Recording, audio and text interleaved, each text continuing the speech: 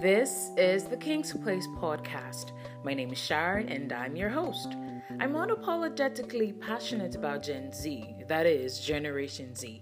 And on my podcast, I talk about issues that concern Gen Z that are swept under the carpet, from mental health to self-esteem and everything in between. You just walked into a refinery, ready to walk out solid gold?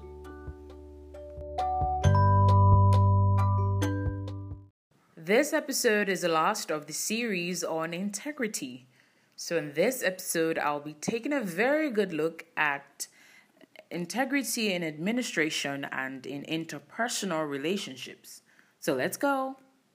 Administrative integrity implies moral uprightness, transparency, and accuracy when dealing with organizational and institutional business. A typical example of an individual who portrayed this kind of integrity is late Professor Dora Akunyuli. I consider her the model Nigerian public servant because her display of financial integrity earned her the position of Director General of NAFDAC in 2001 in Olusegun Obasanjo's regime. In May 2003, Akunyuli became the first African woman to receive the Transparency International Integrity Award that is awarded by Transparency International, the world's leading anti-corruption watchdog. The late doctor received, over 675 awards and recognition, locally and internationally, for commitment to the values of honesty, transparency, and integrity.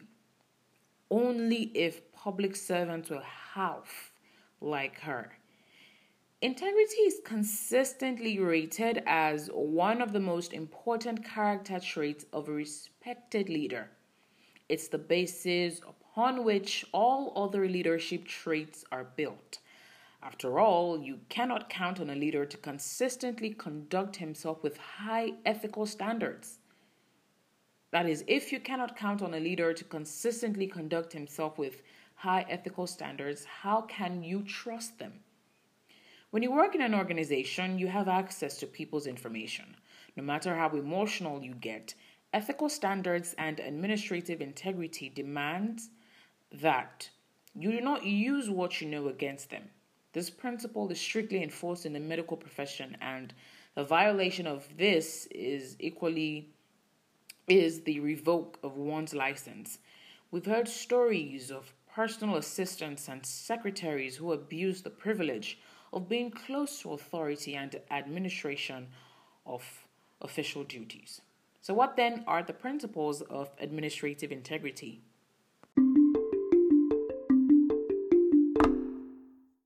1. You are called to serve. Serve well. Whether you are the cleaner, driver, cook, be diligent. You don't have to be the boss before you are diligent in your area of work. Diligence does not come as a result of the status of your position or the status or your position. 2. Eye service is not, I repeat, not commendable. 3. Build trust. It's everything. 4. Handle official businesses properly. Treat it with urgency, with care. 5. You don't get anywhere by scheming and cutting corners, but by hard work and consistency. The road to success is a very long one with no corners at all to cut, especially if you really want to get to the end of the road, except you want to make corners and then cut them. Anywho, 6, build trust in your superior and subordinates. Integrity isn't only a respecter of superiors, but subordinates. And now, integrity in interpersonal and emotional relationships. It is an established fact that man is a social animal and not an island. Interactions are part of everyday living. However, in some situations, these interactions foster something greater, emotional feelings and attachments.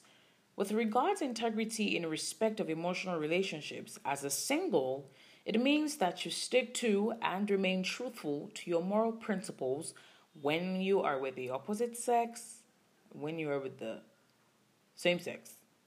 It entails sexual purity.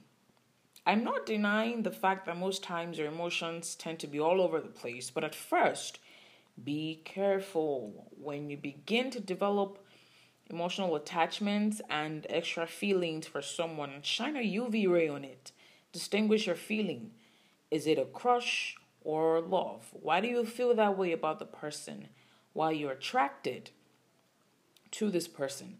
This, however, does not guarantee a seamless relationship, but it sure is a way of preventing an emotional disaster. If that person didn't have connection to the people at the top, would you still be attracted to that person? So clearly distinguish your feelings. Is it love or lust? What is your discussion like with this person? What is the state of your character since you entered into a relationship with this person? What do you do when you're alone? Do your moral standards and principles still count when you're with this person, or you throw them out the window? Okay, this reminds me of a time in secondary school. Story time. I had an emotional attachment with my classmate. At first, I didn't like him. Not until SS2. We liked each other. The feeling was mutual. On my birthday, which was on a Friday, he had his friends call me from my class, and I got into the class where he was, and he gave me a gift pack. In the gift pack was a deodorant, a body spray and perfume. I didn't accept it. I just couldn't. Okay, fine. You might think it's just ordinary perfume. But accepting such gifts would be going against my moral values and principles. This isn't to say that accepting every gift is wrong or accepting a gift is wrong, but you see, in relationships, accepting some things lead to or are a pointer to the next phase of the relationship. So when you accept these things, gifts or conditions, it is a sign of deep emotional involvement and attachment. And if in the case of a crush, there's a breakup, the heartache will be severe.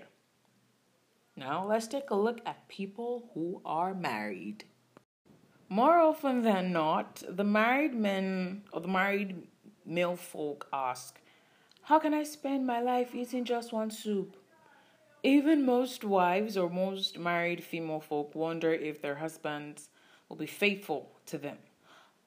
For both, it could be an old flame, the touch of a hand, a photograph, a video, another man or woman that may test the depth of their integrity.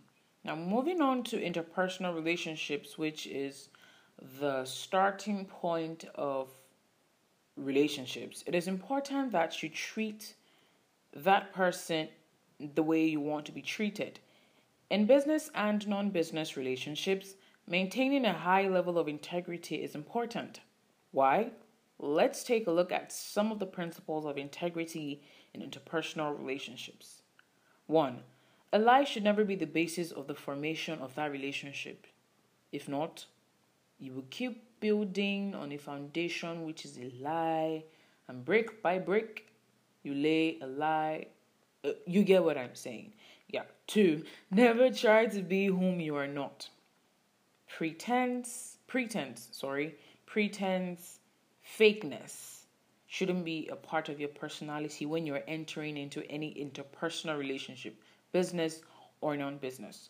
3. If you are told something highly confidential, never discuss with anyone else. Now, this is a rule that is majorly broken by most people. No matter how close you are with the other person, and no matter how tempted you are to discuss that issue with that person, do not. It's a major deal breaker. 4. Always have the best interest of that person at heart. Now, here are the principles, some principles of integrity in marital and emotional relationships. 1. Never visit the opposite sex alone if you are vulnerable or not. The evangelical ministry of Billy Graham was hinged on this particular principle. And that way, his ministry never, ever, ever suffered from scandal. 2. Do not accept every gift from the opposite sex.